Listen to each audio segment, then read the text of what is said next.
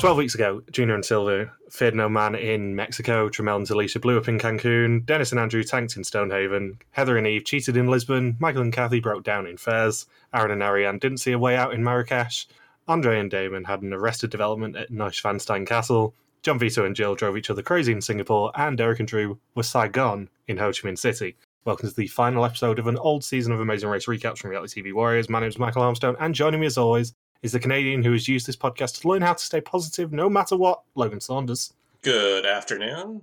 And the lady who treated her children to a quick drop 160 foot off a ledge into the oubliette for Christmas, Michelle Pearce-Donovan. Morning. Good morning. How were your Christmases? And I'm saying this fully in the knowledge that I'm blindsiding you, given we're not recording this anywhere near Christmas and this is coming out on Boxing Day. It's ridiculous. Let me see. I had a pork roast.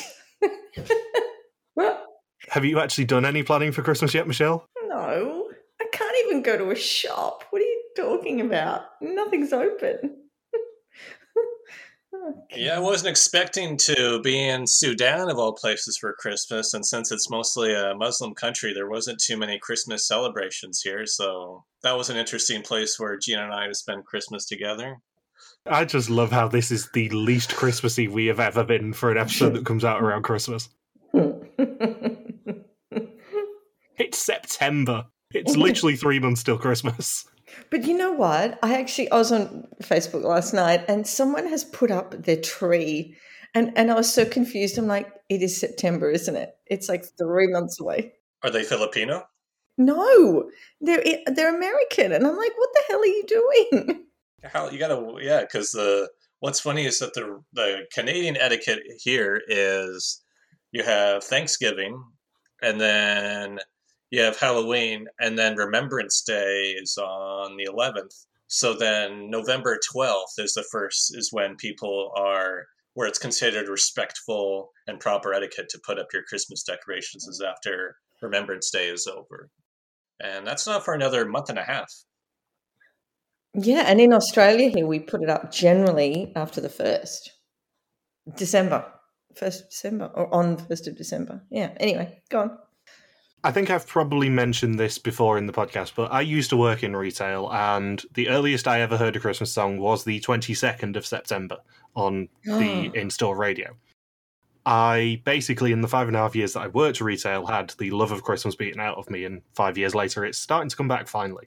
But you do not see a Christmas tree in the UK really until the 1st of December, unless you are like my friend who I was down seeing last week, who did not take his Christmas tree down last year and still has it up in his front room and is just not going to put it back up again for December. He's just going to leave it there now. That's efficiency. It's a permanent fixture of his house just to have the Christmas tree in the corner. And this is a very fun finale. I know we say that a lot about this season, but I got goosebumps when Flo and Zach ran up to the finish line. It's definitely one of the most memorable reality TV viewing experiences I ever had. Because I remember just the outrage just within my house with 3 or 4 of us watching it at the same time, thinking, what? Flo wins this whole damn thing? Huh? And then going to school the next day, because my 6th grade school teacher was really into Amazing Race, and she said, I can't believe Flo won the Amazing Race. And then the daytime talk shows happened where they were on Caroline Ray, and then Caroline Ray says, how the hell did you win, Flo? Zach deserves the $990,000 of your $1 million prize pool. So, and then of course, Andy Denhart had that article at the time where I think his title was, after screaming, yelling, threatening to quit, Flo somehow crosses the finish line first and wins the Amazing Race 3. Because you got to remember, it's not like we're 32 seasons deep into this where, if there's a team you don't like that wins, season 28 or Amazing Race Canada 6, whatever, there's a million reality TV seasons. You're going to have your bumps and bruises with winners along the way. But here, this was just Amazing Race 3, and it aired simultaneously with Survivor 5. And what we would have had only 2 seasons of Big Brother US at this point too. So you got to think there's only 10 seasons total in the entire CBS catalog, in contrast to now where it would be, what would we be hovering around? Over 100? about 100 reality TV winners now in just for CBS reality shows. So if you think of it that way, to have Flo as one of the 10 either winning contestants or winning teams, that really, really stands out at the time. Yeah, I know she went into this at the end of the episode, but it is so important to remember Flo is the first woman to win The Amazing Race. And on top of that, you then have some of her behaviour from the rest of the season, which even she wouldn't defend now, 20 years later. But that's what makes it way more fun, is the fact that this proves literally anyone can win The Amazing Race. Anyone. Literally anyone. Because up until this point in The Amazing Race, you obviously had two quite alpha all-male teams winning. So Flo winning is even more important because it really does prove that you can cry and scream and bitch all the way around the world and still come in first.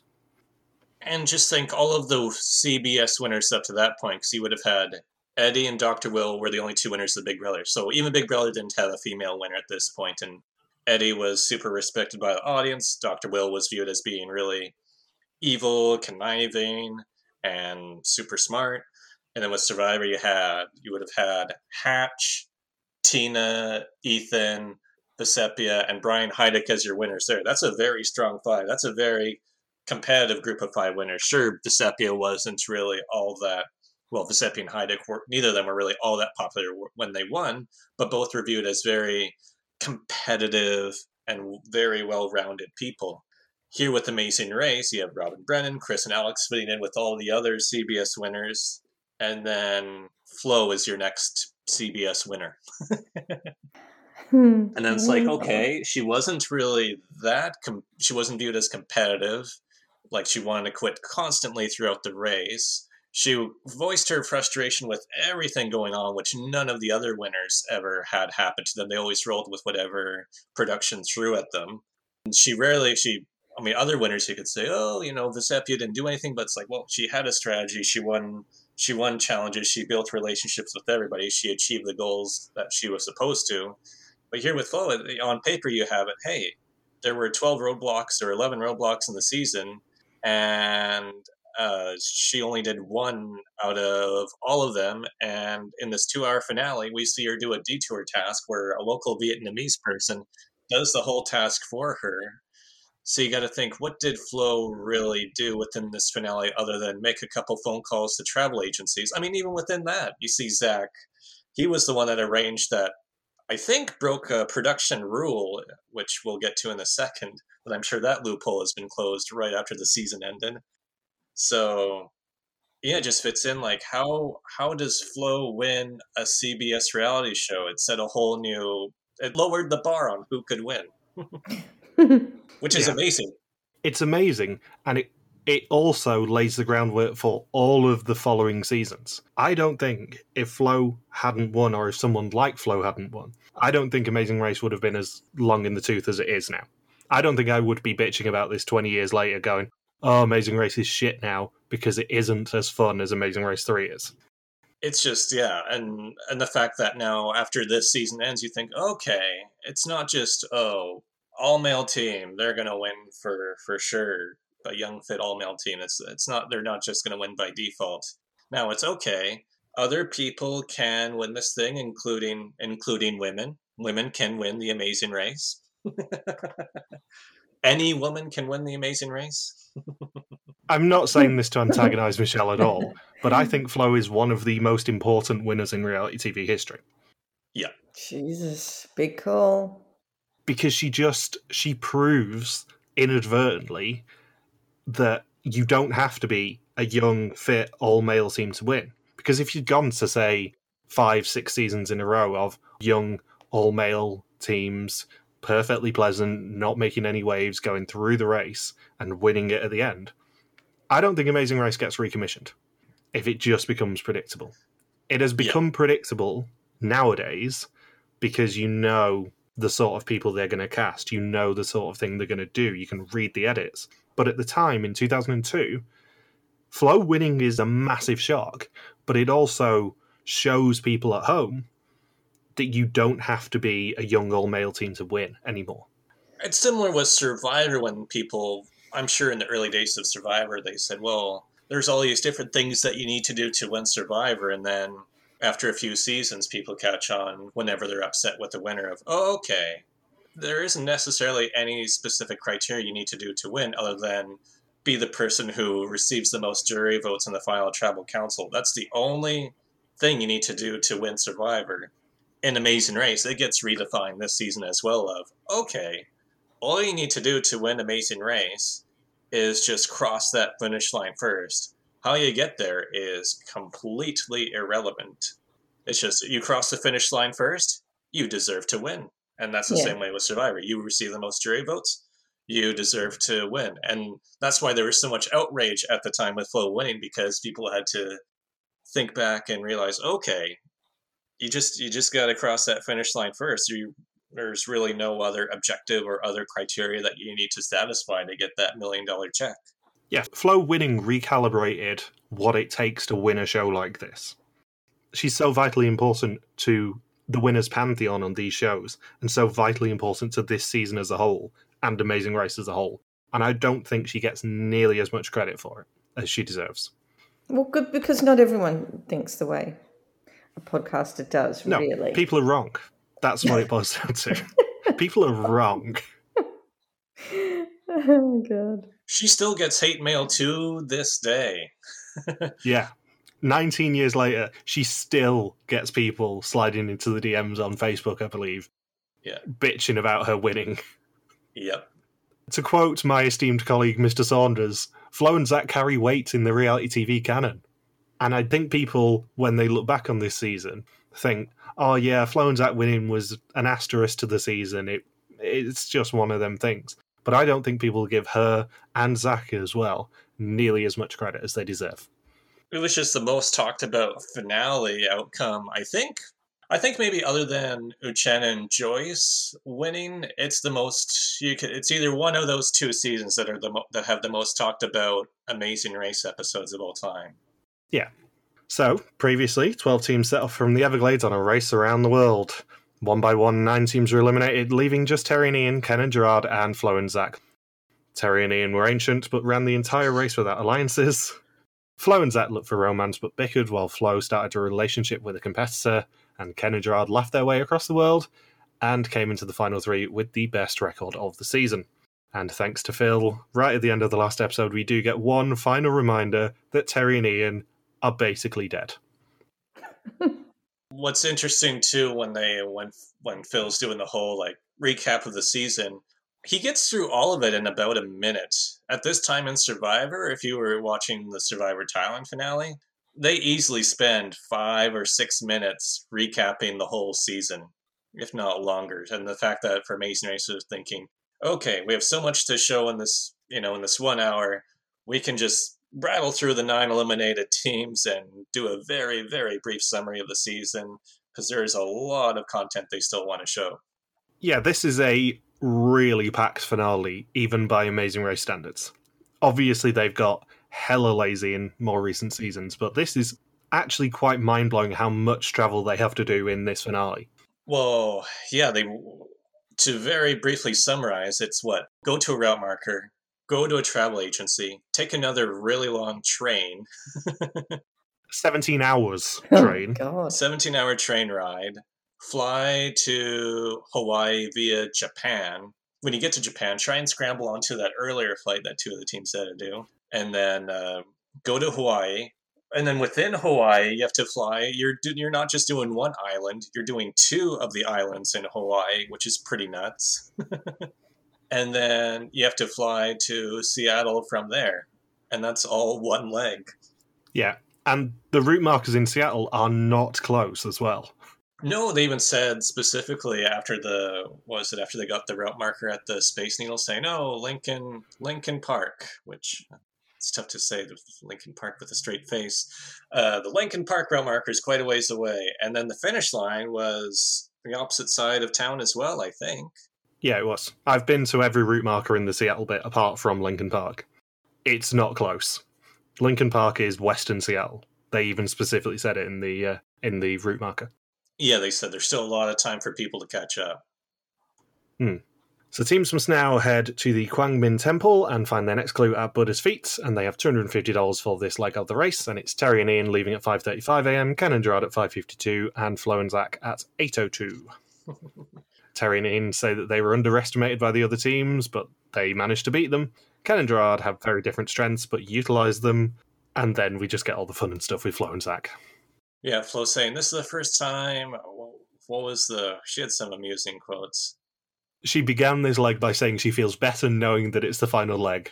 And I have a note saying she also doesn't know it's another 17-hour train ride before they leave Vietnam.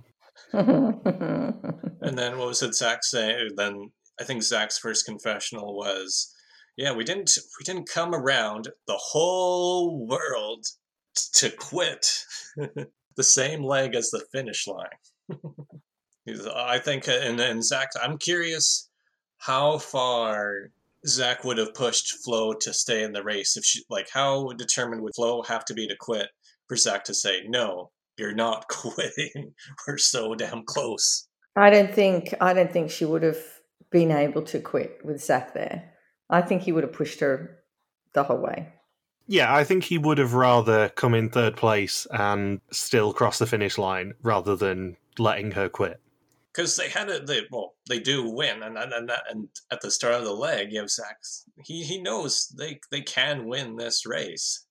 So to have Flo still threatening to quit, I bet you he would have gotten really aggressive if he absolutely had to stay in this thing. If Flo was really determined to quit. Yeah. And my favourite thing about the 17-hour train ride is they sneakily show us yet again Flo and Zach are there far too late to get a sleeper cabin, so they have to sleep on normal seats again. Yeah, they're the only team that didn't get a sleeper cab. That's hilarious. For the second Vietnamese train ride in a row, they have to sit on chairs again. I'm sure Flo was upset about that, but they didn't show it. Because she already had a meltdown with booking the flight to Hawaii. There's only so many meltdowns you can show in a 2-hour finale. Yeah. Because what is it with when I know we're skipping over I want to go back to the Ken and Gerard and Terry and Ian alliance at the travel agency. We're going to go back to the travel agent, don't worry.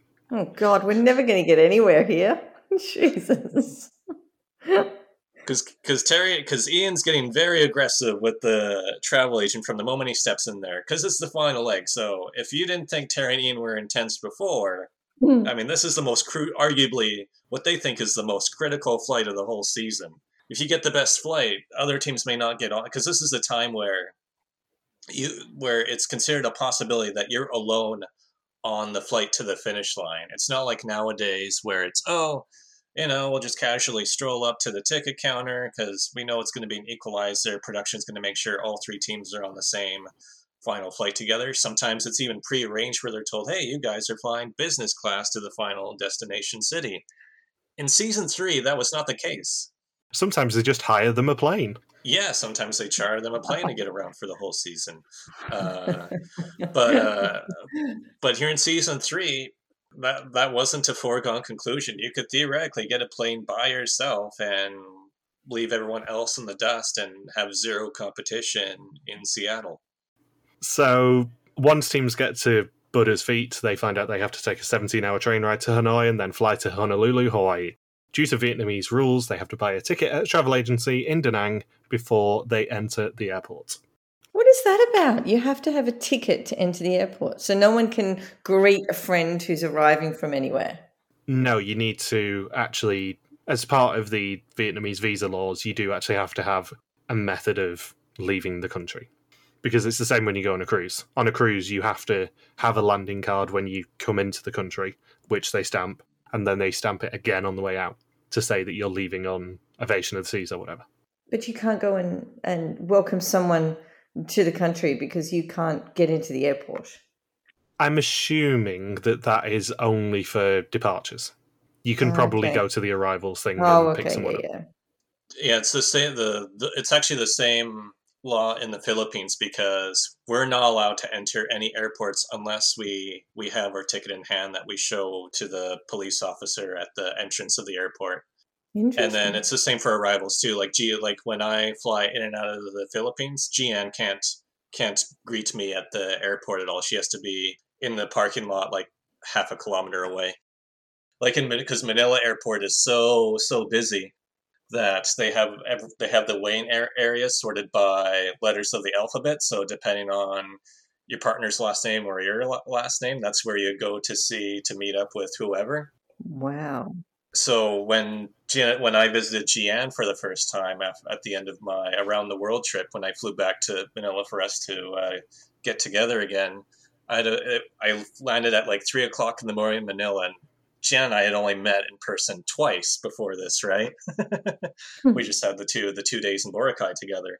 So when I landed in Manila, she couldn't come into the airport, and I had to figure out how to get to this other separate lot outside. And she's only 4'11", and there's crowds of hundreds of people trying to welcome whoever they're meeting up with to drive them back home, right? So she's trying to get her head out of the crowd saying, Logan! And it's like, oh, there she is. So, yeah, I think it's quite common. I wouldn't be surprised if a lot of Asian countries do that in general. I feel like it's happened many times before on Amazing Race when they're in Asia, where they have to have that ticket booked at the travel agency before they're allowed inside the airport. I think it's mainly a security measure.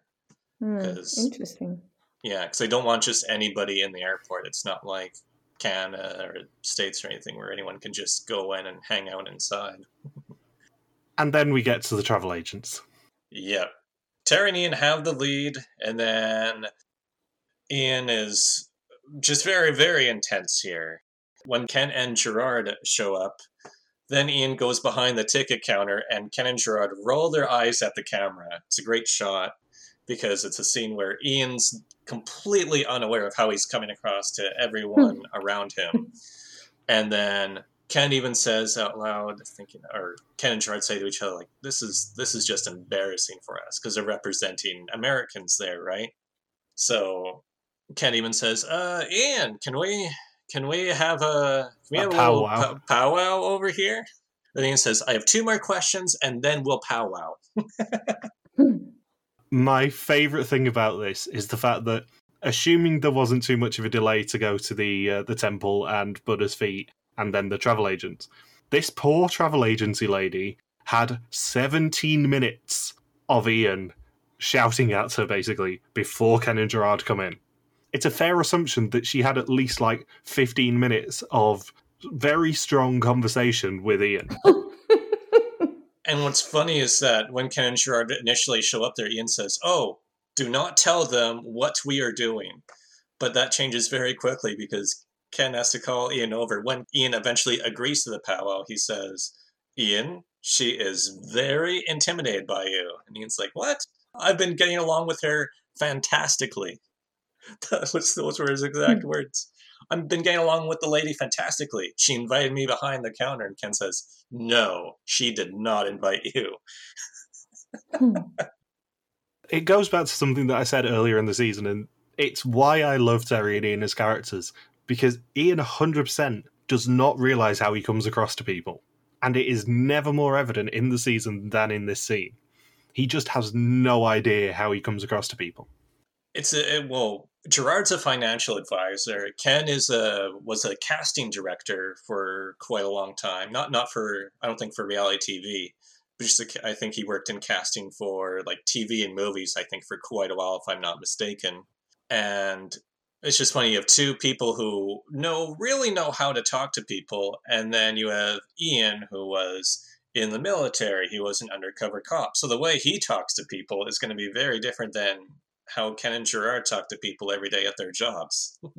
And then eventually Terry steps in and agrees with Ken and Gerard, and Terry tells Ian, okay, they're saying let Gerard talk, so let Gerard talk. And then Ian tries to talk right away, and then Gerard tries to chime in, and then Ian throws up his hand and says, fine, just do it.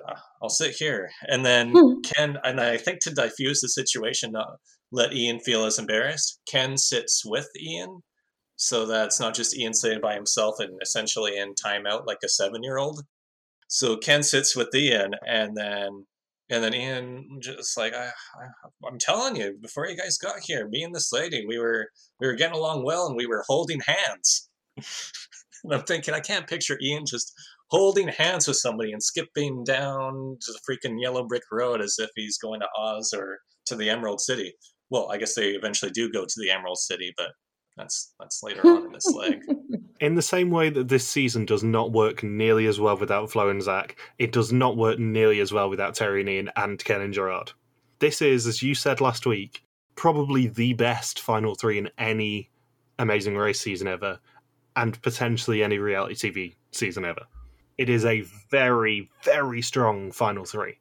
It's just that they bounce off of each other so well, and there's no one else left in the whole damn race for them to interact with. Derek and Drew are gone, so Flo spent a lot of time with Drew before, but she doesn't have that option. So now she has to spend more time with Ken and Gerard, or she calls him Kenny. And then Ken and Gerard are like, well, either we interact with Flo and Zach, who are a couple hours behind us, or we interact with Terry and Ian. So yeah, it's just funny that you have to have these three teams that have no one else to interact with, so they only talk to each other, and it's a very, very long final leg. So we get a lot of these ridiculous interactions. And Gerard eventually books the tickets on behalf of both teams in a final three situation. Yeah, it's worth bearing in mind that this final leg is at least 2.5 days long. From start to finish, there is a lot of travel in this leg. Yeah, it's a 17-hour train ride, and then I think it's a 14-hour flight from Tokyo to Hawaii, something like that. And then it's another hour-long flight to the second island in Hawaii, then back to Honolulu, and then on to Seattle, which is probably at least another 4 hours. And then there's an hours of operation as well, on top of that. Yeah, I've flown from Hawaii to Seattle before, and I remember it was at least a 5-hour flight. Yeah, this is a very long final leg, even by old Amazing Race standards. If I'm not mistaken, for season 32, the first route marker was in New Orleans, and Will and James, after they got to the first route, from the first route marker to the finish line, was probably under 2 hours. But here in this leg, from the Buddhist Feet Temple, from their first route markers to the finish line, yeah, 2.5 days at least. Yeah, I would put it as a conservative estimate at 2.5 days. Because they still had all the layover time, too. Yeah, because it's at least like 6 hours from Hanoi to Tokyo Haneda. Then they've got the layover, and then they've got another, 14-hour flight, I think it was?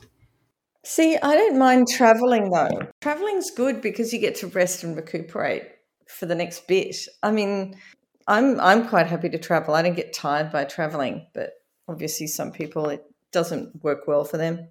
Yeah, I'm not built for planes, though. That's the problem. I'm 6'5". I don't sleep on planes. That's annoying. It's one of the many reasons that I would never do Amazing Race. Is because I would be like Flo. I would be so unbelievably ratty by the end of the season if I made it that far, because I am very uncomfortable on a plane. And you got to keep in mind, they are not just sitting on a plane doing nothing. Their readings for, like, Zach, I'm sure, read those tour books of Seattle from cover to cover. Oh, yeah. Yeah. We even see this in, not to skip ahead, but in the season 4 finale, we even see Riken and Chip trying to figure out the exact address in Phoenix while they're flying, and trying to figure out exactly how to get there from the airport to the destination. So Flo and Zach find out that there are no economy flights left, only business class.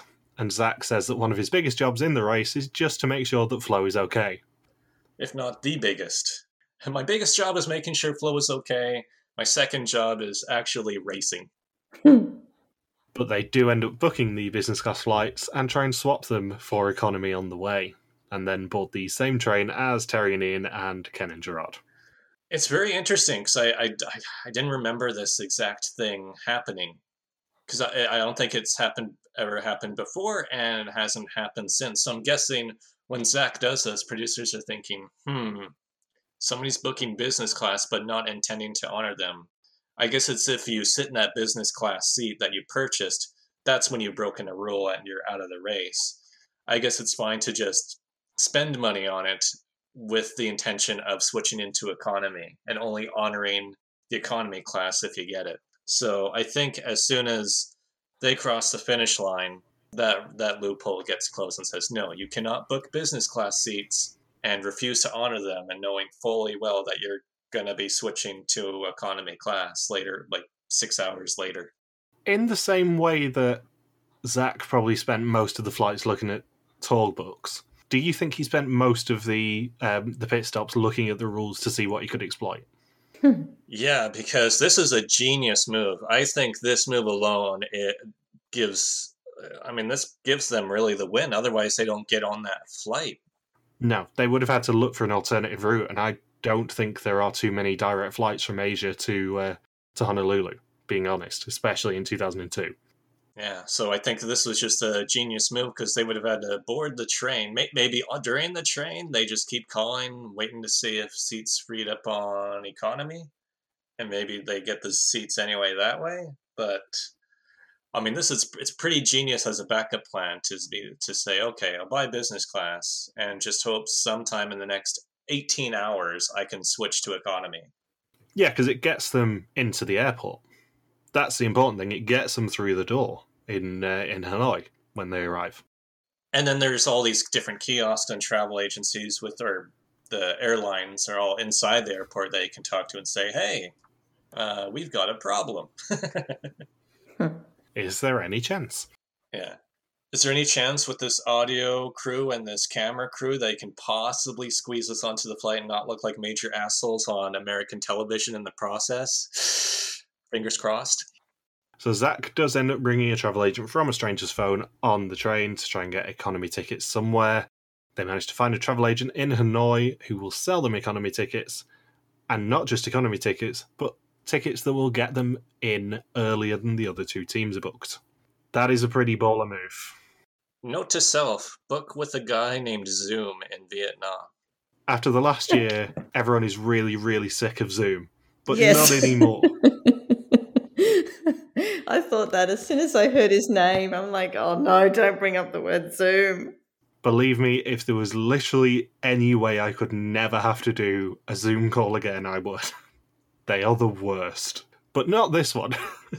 It's a big switch from Flo and Zach initially at the travel agency, where Flo says, just get me a flight to JFK. I'm not joking. I'm thinking JFK would be further away than SeaTac. She's going to fly over the finish line quitting. Yeah, I'm thinking, you said literally, God, I don't know whether it was 24 hours before or whatever, I'm not quitting again. There you go. Nowadays, you probably would if you couldn't get on a flight from Tokyo to Honolulu. You'd probably go to Tokyo and get one to LA or something and then just fly back from LA. That's what I'd do. Because there's a lot of options. It just wouldn't be your first go-to. No. But you definitely would have had more options from Tokyo now than you did at the time. At the time, if you missed that connection, you're absolutely stuffed, I suspect.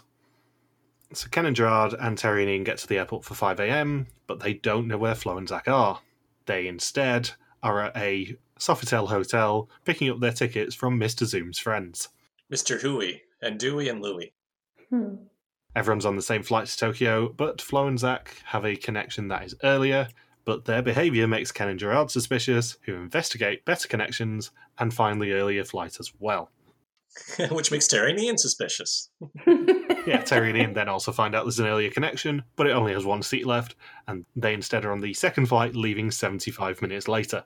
However, due to a weather delay, Ken and Gerard and Flo and Zach leave with only a 15-minute lead. This is very complicated. How amazing. And then there's an American in the airport named John who sees Terry and Ian suspicious, and he's thinking, what are all these people doing trying to... Maybe there is a better flight. And then John gets on this better flight. And then there's this woman named Kim. She gets suspicious of John. So once they land in Honolulu, they have to drive 20 miles to Puana Point, where they will receive a blessing from a kahuna along with their next clue. However, it does not open until 10 a.m. And do you hear Ian's new nickname for Ken and Gerard? No.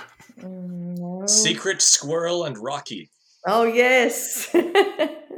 I'm thinking, wow, That's a very dated reference. It is, isn't it? God. And that is only because Gerard ran down some steps shouting for Adrian. Adrian. Oh, it's good that Philadelphia wasn't the finish line. Did you clock where Ken and Gerard went on the way to the Kahuna route marker as well? Or where Flo thought they went to? Yeah, Flo asked if they went to Mickey D's on the way, Yeah. and they said yes. I missed it. And this is another reality TV connection because Mickey D's was one of the main clues of the Mole US2, which also aired in 2002, eventually.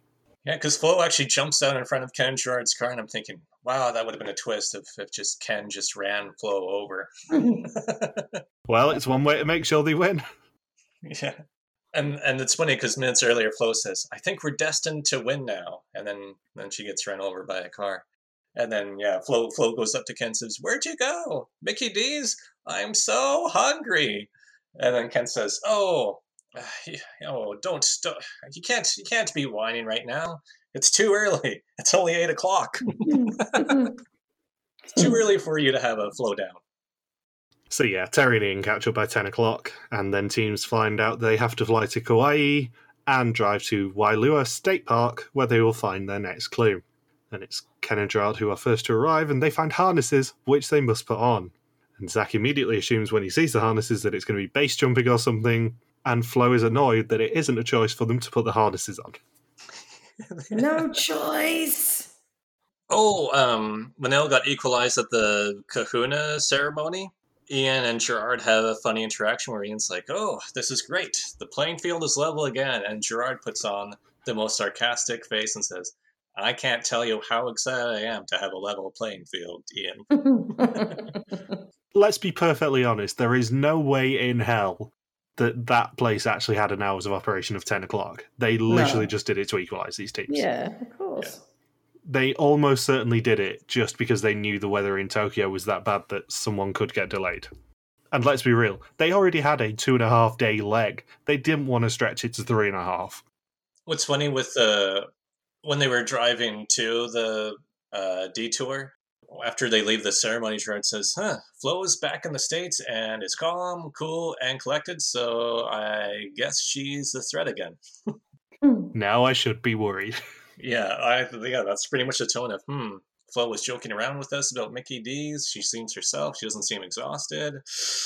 I don't know. I guess we're not racing against the big kahunas anymore. I think from her tone, she has probably been to Hawaii before, and she's probably been to Seattle before, because she was very excited at both of them when they were revealed.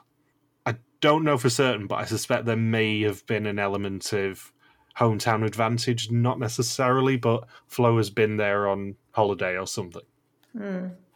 And I think the biggest factor is Hawaii and Seattle, a bit different from Vietnam. Yeah, there's at least less humidity for her. Maybe less humidity in Seattle than Hawaii, but it's probably a little bit more manageable for her in Hawaii. And there's no cultural shock, right? It's going to be very comfortable. They were driving, suddenly Flo is a lot happier when she's in her own country and driving in a convertible. Who knew that was the solution? So the detour is quick drop or slow walk. In quick drop, teams have to take a 160-foot zip line from the top of a waterfall and then swim to the clue box hidden behind the waterfall containing their next clue. And in slow walk, teams have to walk down a long and winding road to reach the back of the falls and the very same clue box. Normally I ask you which one you guys would do, but I suspect I probably know the answer because this is a trick detour. I don't know, it's a tough choice. Zip line! I did a zip line last week. I did a few, actually. As part of my trip to London, I did a high wires course, and I did a fair few zip lines on that. I just hate the stop. Oh, well, not to go into it too much, but the one that I did is Go Ape, and they're famous for their Tarzan swings. So you attach yourself to basically a zip line, and it swings you into a cargo net. However, it does drop you first. So you drop off this platform and probably go down about 10 feet before the zip line kicks in. And you shit yourself every time if you make. because I forget every single time that it drops you about 10 feet. And it already takes me long enough to work myself up to doing that. Well, it's good that you forget about it, hey?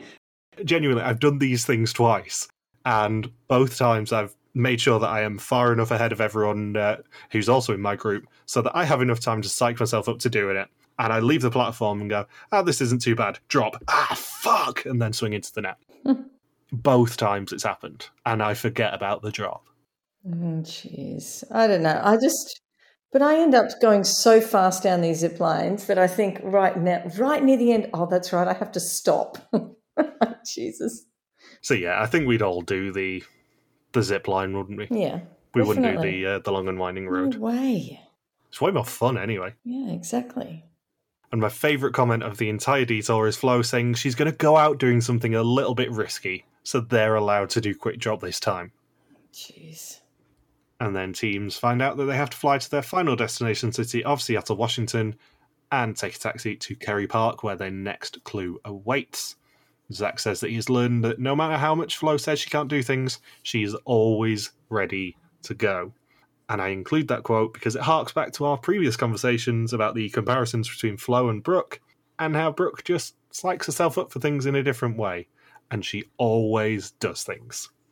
It's funny with the quick drop too, when Flo and Zach initially do it, where Flo opens the clue and says, "Oh, this is the most playful we've seen Flo in quite a while in the race." Where she says, "Oh, detour, do everything, whatever you have to do, blah blah blah blah," and just hands the clue to Zach.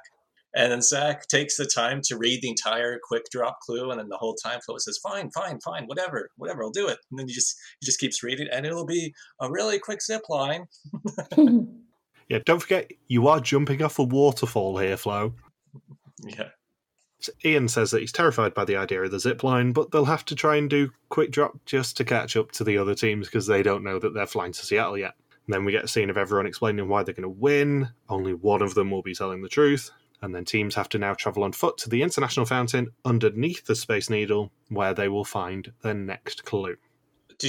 I want to go back to Terry and Ian, though, because Ian had an amusing line when they were arguing in the car over Ian not wanting to do the quick drop. Or Terry's like, "Yeah, I'm proud of Ian for doing that. He only had to think about it twice." And then he says, "I never thought about it twice. I only hesitated twice." Thinking, when did Ian become the grammar Nazi, And then what else? I had another. Oh, it would have been really humiliating if when Ian was hesitating twice, if he says, no, I've decided I'm not gonna do the quick drop, we're gonna do the slow walk. And then when he gets someone watches on TV, he sees Flo did the quick drop, but he didn't. That would have been pretty damn embarrassing. And in an unaired bit of the quick drop task, what happened is they actually went out over the waterfall, and then it just did a surprise bungee jump. So Flo and Zach purchased a guidebook, so Zach knows exactly where he's going in Seattle. And my very favourite thing of the entire finale, other than the ending, obviously, is a very quick thing that I don't think either of you will have noticed. But we see so much of everyone running between Kerry Park and the International Fountain. But there is one small little glimpse at Ian running. And he runs with his shoulders perfectly square without moving his arms. And it is honestly the funniest thing. Yes! It was very strange, and I thought, I'm not rewinding to look at that again, but that was really weird. I never noticed that. Yeah, he runs with his shoulders perfectly square, basically. And he's never run like that in the rest of the season, I don't think. Yeah. But we just get like a good 1 or 2 second glimpse of him running with Terry, but he doesn't move his arms. He just moves his legs. Yeah, because he didn't run like that. He didn't run like that when they were running up. Remember when all the teams were running up that hill with the grass and stuff? He didn't run like that then. No, this is the only time during the season we've seen him run like this, and it's really odd. So once teams do get to the International Fountain, they find they have to get a taxi to Lincoln Park in western Seattle, where they'll find their next clue, and everyone has trouble getting cabs, except Flo and Zach. What a shame that Flo and Zach are instead arguing about Zach giving them the wrong directions and putting them into last place. Yeah, Zach says, "I took us to the fountain."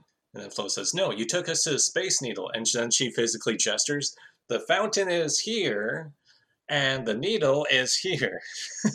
There is a difference, Zach. And now we're going to lose because, or what was her one quote? I'm really going to get mad. Stop giving me the wrong directions if you're not sure. And I'm thinking, well, the next two route markers are just taxis. So technically, Zach never gives you a wrong direction for the rest of the season because there's nowhere to be given wrong directions to. Have you been to many of the Seattle route markers, Logan, out of interest? It would have been probably over 20 years ago. The reason I ask is because I've been to all of them apart from Lincoln Park. And Kerry Park really is not a landmark. Kerry Park is on the side of a housing estate, basically. It is a very, very small park, arguably overlooking the city of Seattle, but it's not that much of a landmark. That's probably why Terran Ian's taxi driver didn't know, and he said, well, I'll just follow the other two cabs. And then Ian blows up and says, well, they're out of sight, so you better drive fast to catch up to them. Like, the International Fountain is a massive landmark, and everyone knows where it is, and you can see the Space Needle from pretty much anywhere you're in Seattle. Gasworks Park, pretty major landmark. Kerry Park is a patch of grass by the side of some houses. It's by far the most obscure route marker in this entire leg. Maybe they wanted obscure to split them up. Yeah, it would have been far more of a challenge to say initially go to the International Fountain and then send them to Kerry Park and then try and get them to get cabs from Kerry Park, because they would have really struggled. Or run to Kerry Park, try to get directions to a really obscure park. Well, that's what I mean, run from the International Fountain to Kerry Park and then have to get the cabs to Lincoln Park after that. They would have really struggled.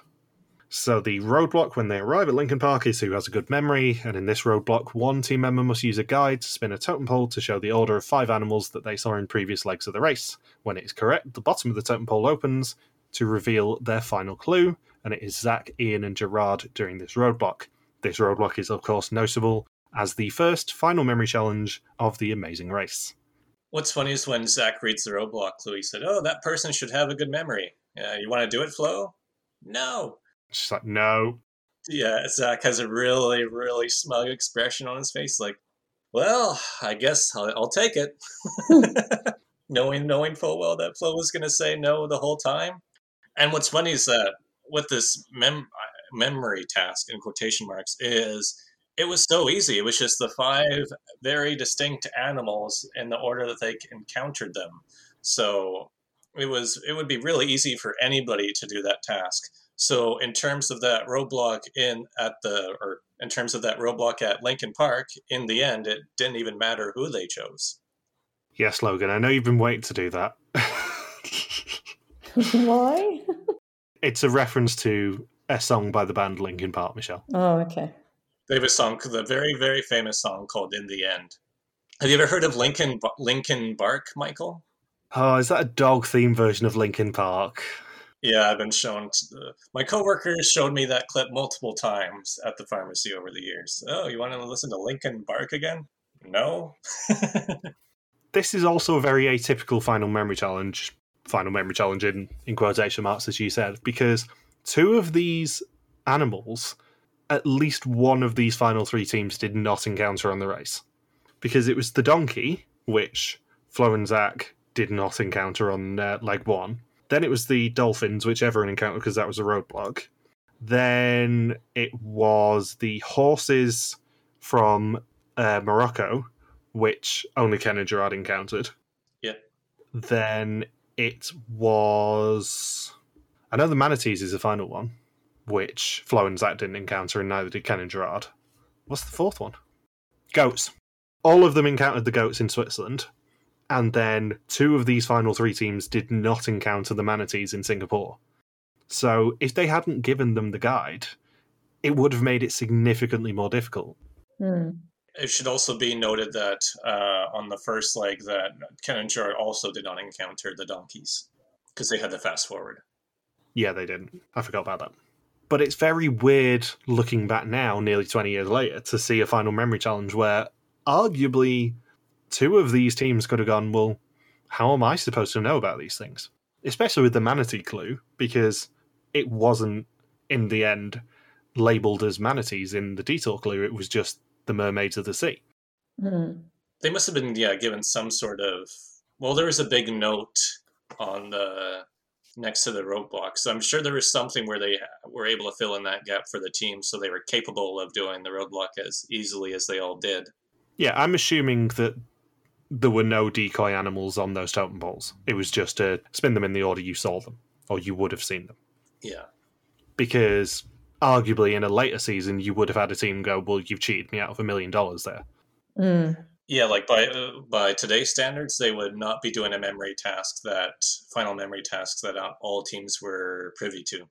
No, as a general rule, they don't include any information on a final memory challenge that was from a detour, just in case a team who didn't do that detour didn't encounter it. You tend to see a lot of roadblock-related things and a lot of active route info-related things on any memory challenge, but never much when it comes to a detour, unless all 3 teams remaining had done that detour. So Zach leaves in first, and teams must now make their way to Gasworks Park, the finish line for this season of Amazing Race. The first team to arrive will win $1 million and the Amazing Race. And it is Ian who leaves in second. And Flo thinks that they're in second as no one's seen Ken and Gerard, but they're good guys, so she'll just be happy for them if they've won. Meanwhile, Zach is literally sat next to her going, well, I'm pretty confident that we've won here. Don't rule it out. And then Flo says, second place is fine with me. Ken and Gerard are good guys. I'm sorry I've been a pain in the ass the whole trip. This is where you say I haven't been a pain in the ass, Zach. And then Zach says, you haven't been. It's like, I'm not begging for this at all. But, I haven't been a pain in the ass, have I? Yeah, it's on camera. You've been a perfect partner, Flo. I've never had any issues with anything you've done in the past 12 legs. You were in it. You never gave up. You carried your weight at all the roadblocks. You are an A+ partner. Not. Not. Yeah, to a Borat. See, this is 5 years before Borat came out. Not. I mentioned this to you guys earlier, but I genuinely got goosebumps when it came to the finish line and Flo and Zach running up. And I never got that at the time when I first watched this season, because Flo and Zach are just such fun characters. So are Terry and Ian and Ken and Gerard. But Flo and Zach are such important characters and so fun throughout the entire season that it's just brilliant seeing them win again. I've never seen a team step onto the finish line and assume they are second place. And think that the first place team are hiding. Yeah, Flo says, you see Ken and Gerard? And then Zach says, oh, I think they're hiding. That sounds like something Kenny would do. And then they get to the mat, and then they're still thinking they're second, and then Flo has to have the other 9 teams that are there say, no, you won. And then Flo says, what, we won? Shut up. Meanwhile, Phil's just standing to the side going, let me do 4 continents, over 40,000 miles, 10 countries. Just let me say it. Stop talking over me, Flo. When did he start doing that? He's always done that, I think. But he didn't do it. He did. He did say 4 continents, 10 countries, and over 40,000 miles. It's just that Flo was going, shut up! Yeah, okay. To the rest of the teams. And even after Phil says, you are the official winners of the Amazing Race, Flo says, are you sure? Ken and Gerard aren't going to pop up from underneath the finish line, man, and say, surprise, surprise, fuckers, we won. Do you think that nowadays editors would edit Flo and Zach differently? Yep. I don't think so. Why do you think so? Why? Social media. But what about Brooke and Scott? I mean, Brooke didn't get that much of a different edit. I don't think they ever undermined Brooke in the same way that they undermined Flo in this season. It's very rare that I will agree with people when they say, I got a really bad edit. But Flo got a really bad edit, especially for someone who wins. And even in during the Portugal leg on the train, even the producer went up to her and said, Flo, you really swear too much. We're gonna have a tough time editing you in a positive way. And then Flo just dismissed him, essentially. So I think even during filming, and then there's been rumors over the years that producers just were not, or I guess it would be more the camera and audio crew who were with Flo the whole time saying, oh, I really don't like Flo. Whoever's in charge of editing the season, please just bury her as much as you can. And they certainly did. I don't think you could edit around the Vietnam meltdowns. I think you have to tell that as the 2-episode arc that it is. But I think a lot of the rest of the season, you could have edited Flo a bit better. Well, even during this 2-hour finale, I mean, Flo had a lot of negative footage from start to end in this 2-part finale. So we get the Vietnam leg and then this America finish line aired on the same night. So by the end of it, you're thinking, you're in the last few minutes where Ken and Gerard are in first place, and then Flo and Zach get to that roadblock first, thinking, no, Flo and Zach aren't going to win this thing, are they? No, there's a cab ride still. Maybe Flo won't even get out of the taxi. I don't know. And then Flo and Zach get onto that finish line first, and the second that happens, everyone's thinking, how? How is this allowed? Can't Phil just say, nah, Flo, you don't deserve to win? Well, we'll just give it to whoever comes in second. I think they probably intended for it to be a proper redemption arc, and that's why it was a double finale. But was it depicted as redemption? Yeah, I don't think it worked as well as they thought it would in terms of a coherent story. God, no. I think if they'd shown episode 12 separately from episode 13, I think people would have been a lot less angry at Flo. Well, we're even going to see by Family Edition that we're going to have the Weaver family, who gets a lot of negative feedback from the audience, and then everyone around the Weaver family over the years says Weavers were a lot worse than what was shown on TV. So you can't help but think that, maybe after how negative the reaction was to Flo, that maybe they try to give whoever crosses the finish line, may not even necessarily win, a slightly more positive edit, especially when how often people get attacked on social media. I'm sure if they wanted to go further in on Brooke, they would have during season 29. Yeah, I think if you ask pretty much anyone who raced with Flo in this season what she was actually like, I don't think anyone has too many negative words to say about her. Yeah, the contestants all say good things about Flo, yeah. And by her own admission, I think Flo knows that she was a petulant child on this season. And she's not that woman 19 years later. And that's what it boils down to. If anyone out there is slipping into Flo's DMs on Facebook and still giving her grief 19 years later, take a long, hard look at yourself. Because she is not the same person that she was 19 years ago. It'd be funny, like another 19 years from now, if she's still getting DMs saying, I am 70 years old and I remember watching your season back in 2001. It's 2043, World War III just ended, and I'm still pissed with how you treated Zach on The Amazing Race. If you ever want to give anyone grief who's won The Amazing Race, just look at season 30. They were reprehensible people. Slide into their DMs. Give them what you want. They deserve it. They're not 20 years older. They're not 20 years older. They're just terrible, terrible people. Okay. And then, straight after Flo and Zach, I think it was only about 2 minutes later, Terry and Ian come around the corner, and they are second place for the season. And then Ken and Gerard toss both of their bags and their money on the backseat of the cab to run to the finish line and check in third. One thing I distinctly remember after the season ended is that people wonder, Survivor does a final 2, Big Brother does a final 2. Why doesn't The Amazing Race do a final 2? And what's funny is the argument back then was always, well, there's always a third team who falls out of it. But Ken and Gerard's third place finish is still better than a lot of season second place finishers in terms of how far they're behind the winners. Ken and Gerard, I think, are less than 10 minutes behind Flo and Zach. Like this was, and I mean, they even run into Terry and Ian on the way out of the final roadblock, and Terry and Ian were less than 2 minutes behind Flo and Zach. So I never really buy into that, you need to have a final 3 at the end of Amazing Race in case you have one team that's nowhere close. And it's like, well, you have editors, don't you?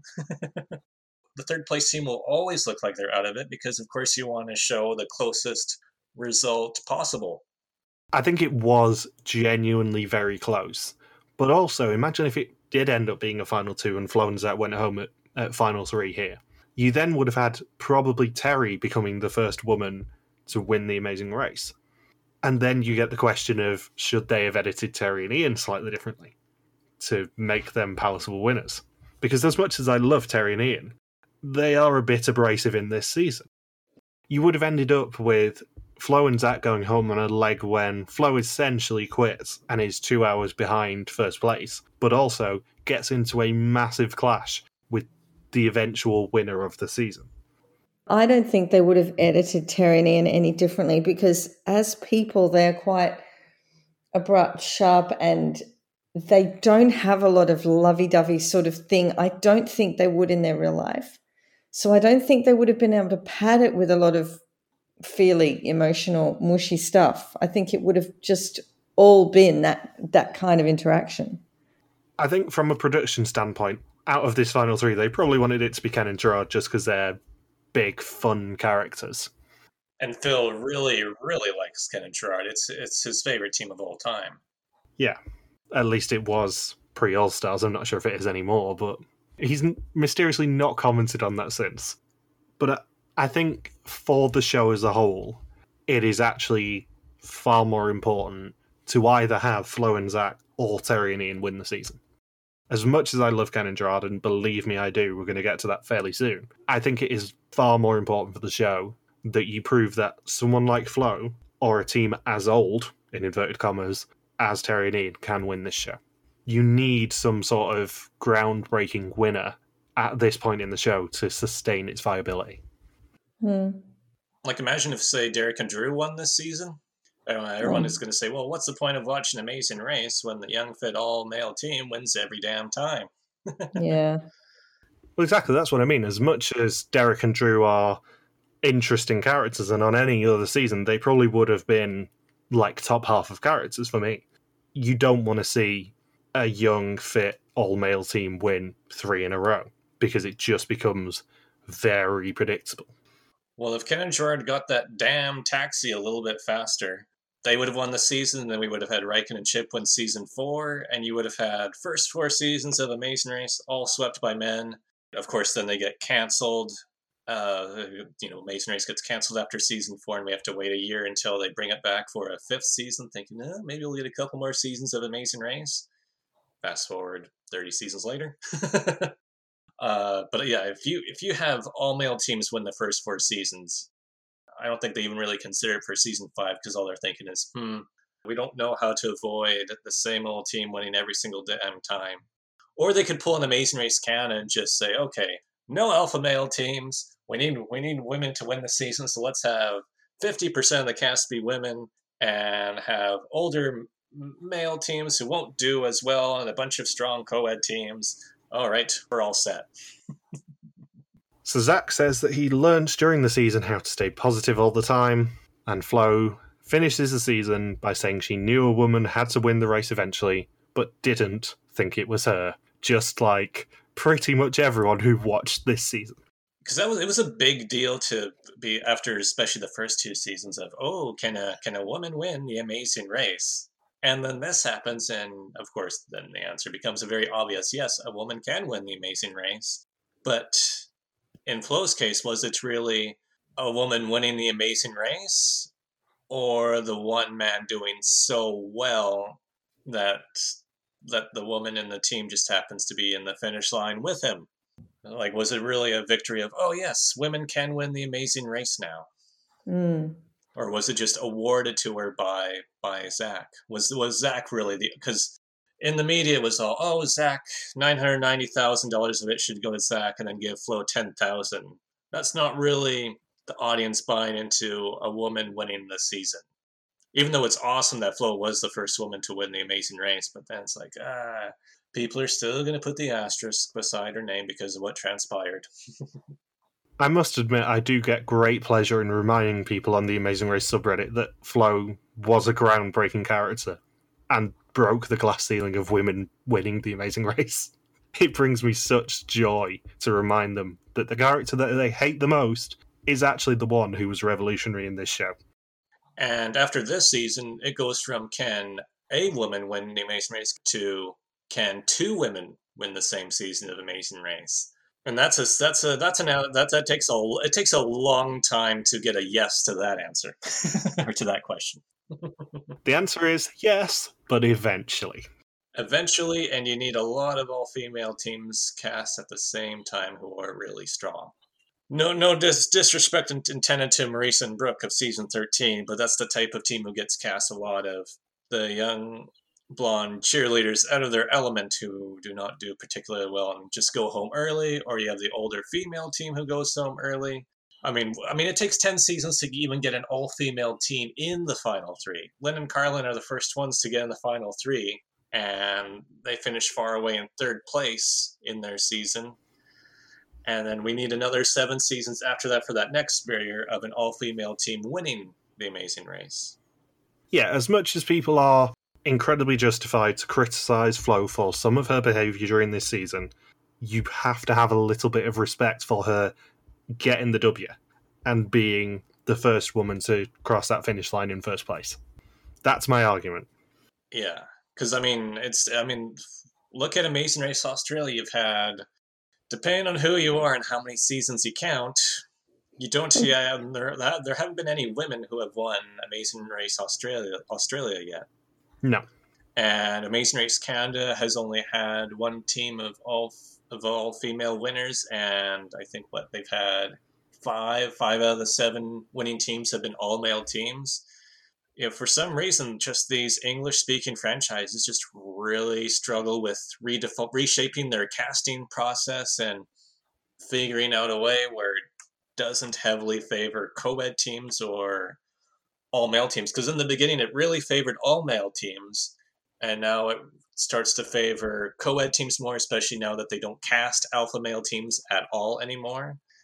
But yeah, there's still a big problem with trying to find women crossing the finish line. So Flo crossing the finish line first in season 3 was a big deal. How do you feel as the token woman on the podcast, Michelle? Yeah, you've had 2 men talking this whole time about it, disregarding your feelings and thoughts. Can't get a word in. Yeah, we've mansplained about how iconic Flo's win is for all the female kind for long enough now. I know. Jesus. I forgot we had a woman on this podcast. I just blanked out for the past half hour. Oh, Jesus. Look, you know, I did like her for the majority of the race. So there was only a couple of episodes there where she really put me in the wrong mindset to even liking her as a person. But yeah, I can understand. Yeah, we needed that. We needed her to win so that we can get away from the all male thing. However, did she really win, or was she like a survivor goat being pulled to the end by her partner? Look, she did a few things here and there which were quite clever and great, but I'm still in 2 minds whether her win is as great as you guys say it is. Obviously for the franchise, yes. But whether she was instrumental in getting to the win, not as sure, not as definite. The argument I will make on the survivor point is something that I always get downvoted for on Reddit, and that is you can only win Survivor or Big Brother in a jury format by following one simple rule. And that is making sure you are the one person that people in the jury can go to bed at night saying that they were beaten by. Nothing else matters. As long as you can convince those jury of 7, 9, 57 or whatever it has been on some of the American seasons recently, people, that you are the person that they would most like to say that they were beaten by out of the final 2 or 3 or 76, nothing else matters. Doesn't matter what else you do in the season, as long as you can prove to them that you deserve the win. And it's exactly the same in Amazing Race. Nothing else matters, really, that Flo did for the entire season. It matters that in the end, her and Zach got to the end first. And I suppose if for the cast, she is well liked and she wasn't seen as much as this creature that the rest of the world saw, particularly in those 2 or 3 episodes. So obviously the cast liked her and she wasn't divisive for them, but just for everybody else. That's one thing I like about the cast, is that the cast has always supported Flo over the past 19 years. You never hear them say, oh, Flo sucked. She was shit. I hate her. Fuck. You never hear that. No, you don't. I don't think you would anyway, but okay. Yeah, I guess no sane person sounds like that 19 years later. I would argue that if at the time Amazing Race came down to a final jury vote of the final two teams, season 3, 100% Flo and Zach would still win. Terry and Ian were so abrasive that despite them being brilliant characters, and believe me, we've got some stuff to say about them very soon, Flo and Zach would win a jury vote if Amazing Race was structured that way. But Amazing Race isn't structured that way, and they were still the first team to cross that finish line. Yeah, there's nothing about being Zach was the most moral racer this season, essentially, but an Amazing Race, what the other teams think of you is completely irrelevant if you're the team that crosses the finish line first. It's not like you can get to the end of the race and then you have the 9 teams form a circle around the finish line saying, nope, can't get through. They can't impact you that way. You can call them names, you can tell them how much they suck, you can spit in their face, and you can still win the thing. Because they can't stop you. Well, this is before U-turns, but in season 3 they can't stop you. I would say even in U-turns, I don't think Flo and Zach would be a target. No, imagine in Vietnam you just watched her cry and threaten to quit 20 times. Who would U-turn her? I think, honestly, Terry and Ian probably would have got U-turned. Derek and Drew definitely would have in the early part of the season. Those would have been the main 2 targets for any U-turn, I would say. Yeah. If the U-turns existed this season, say there was a U-turn on leg 3, the Twin Huntwood Alliance would have been like, okay, so first team that gets to the board, U-turns Derek and Drew, and the second team who gets there U-turns the team that got to the U-turn board first, and then Derek and Drew go home in leg 3. Well, except Dennis and Andrew would be 20 hours behind, so I guess they wouldn't, but that would be the plan. We'll ignore them. Have you guys got anything else you want to say about the season? There was one thing I noticed actually when they were the final 3. They were getting out of the airport and they had to get in the car, and you noticed the 4th car there, which we haven't had in a while. You know how they had the 4th team racing to the end as well. When did that stop? Very recently. It was 29. Definitely had Matt and Redmond do it, so it's probably 30, 31. Okay, so only the last couple. And given the state of the world right now, with how they film Amazing Race, I see that being a permanent change in production. Yeah. So yeah, this season was obviously a delight to cover. It was a very good choice from Mr. Saunders to get us to do this one. You're welcome. The question is, what is next? And the answer is Fiesta Mall 2022. Oh yeah, there's next quote unquote next week. Yeah, this is coming out on the 26th of December, and we will be releasing Vidum 22 from the 5th of January. So that is, about 10 days-ish? That's it for the year for us. Given that this is technically our Christmas episode that we're recording in September, there may be one present left under the tree, but keep an eye out for that because we're not saying anything about it. It's still wrapped? Yeah, put it this way, Santa Saunders has brought you something, but he's not telling you what it is yet. It's still wrapped for another few days. Yep. You have to be patient. Because, let's be honest, it would be Santa Saunders, because he is the most likely to be sneaking down your chimney at night. Well, I have lost weight. Have you guys got anything else you want to say, or can I wrap up this season? No, that's it. It's done, son. It is. After 59 episodes this year, our recaps are done. Yay. Wow, what are you going to do? Nothing else to do. Well, you know the answer to that because we've already been talking about what we're recording for next year. Yeah. So, thank you for listening to our final Amazing Race recap of the season. We'll be back very soon for more episodes. Don't forget you can contact us on Twitter, Facebook, YouTube, or Instagram, where we are RTV Warriors. Or you can email us and contact at rtvwarriors.com. Logan is on Twitter at Logsubquacky, Michelle is Beth333, and I'm MJ Harmstone. Logan and I are also back on Wednesday to conclude Fiesta Mall, Oregon. See you next time. Peace out and just chill till the next episode. Bye.